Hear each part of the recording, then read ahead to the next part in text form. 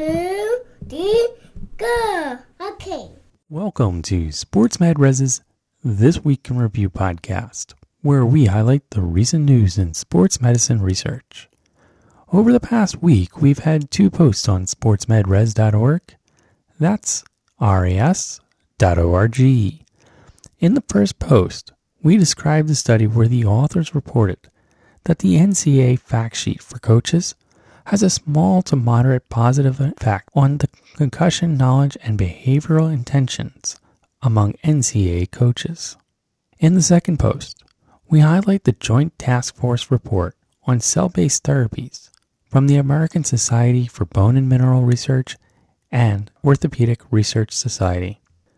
If we take a closer look at that first post, we find that the authors conducted a randomized trial to evaluate the effect of the newly updated handout, Concussion Safety, What Coaches Need to Know, on NCAA head coaches' knowledge and safety supportive intentions.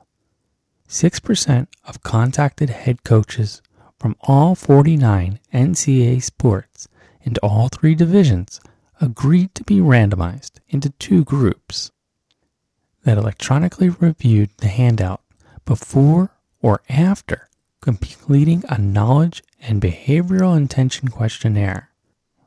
Most of the participants coached a contact or collision sport.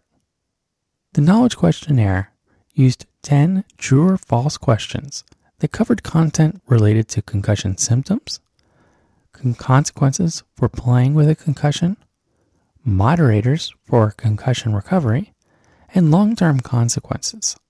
The authors assessed behavioral intentions using 3 3-item Likert questions about whether they would talk to the team about concussions, pull a player out of a game or practice if they suspected a concussion, and encourage medical staff to return an athlete to play as soon as possible.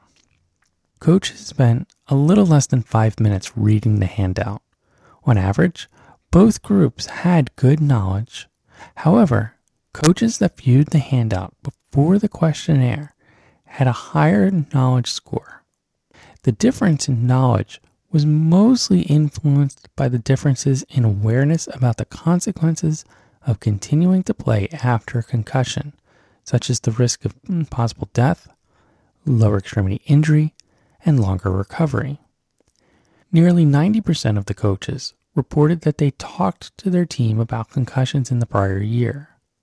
A few coaches reported that they allowed an athlete with a concussion to continue to play during the prior season or encouraged medical staff to return an athlete as soon as possible.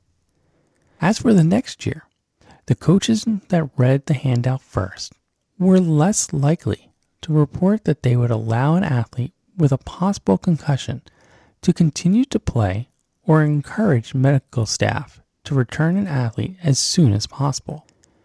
The majority of the coaches reported that they learned something new and that they would recommend the fact sheet to other coaches.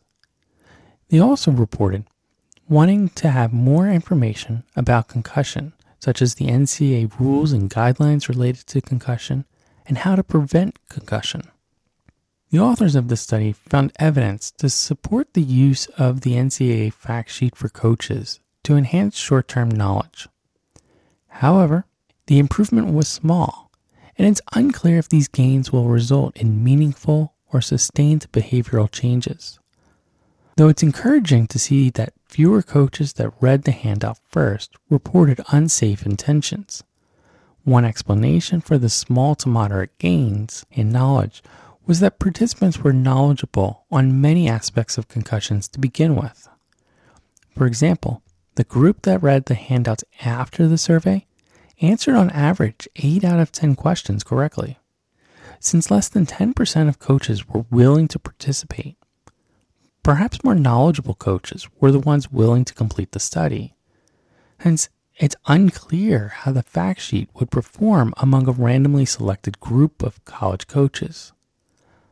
Despite this limitation, it was interesting to note that the acceptance rate was high, and a large number of coaches actually reported learning something new. Currently, Medical professionals seeking to develop concussion education materials could use the NCAA fact sheet or build and adapt the NCAA's content by targeting behaviors that they believe are appropriate for their coaches and to individualize the educational content for their setting. Don't forget that we also share extra material on social media. This week's most popular post was a news article about a study where the authors found that the painful overuse injury, often referred to as swimmer's shoulder, may be caused by excessive swimming distance during training, along with a culture in competitive swimming that normalizes pain. And don't forget, if you're an athletic trainer who's looking for evidence-based practice use, then please check out our 6 online evidence-based practice courses that are available through the Human Kinetics website. We'll have links to our summaries, the courses, and the news article on our new website and in our show notes. Remember, you can always follow us on Twitter, Facebook, or LinkedIn. We'll be back next week with more sports medicine research. Until then, have a fun one.